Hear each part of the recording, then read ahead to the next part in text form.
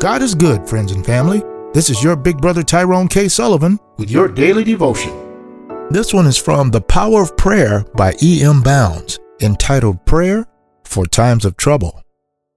In Scripture, it says, "Call upon me in the day of trouble. I will deliver you, and you will honor me." Amen. That is Psalm 50, verse 15. And the devotion goes on to say, the many statements in God's Word set forth the possibilities and far-reaching nature and effects of prayer. Yet the range of prayer is as great as trouble, As universal as sorrow, and as infinite as grief. And prayer can relieve all these evils that come to God's people. There is no tear that prayer cannot wipe away. There is no depression of spirit that it cannot elevate. there is no despair that it cannot dispel.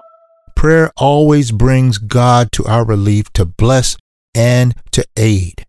And it brings marvelous revelations of His power. Let's pray. Father God, we know that in this life we will have troubles. But thank you that we can know that we don't have to lose heart because you have overcome this world.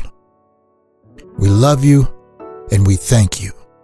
In Jesus' name, amen, amen, and amen.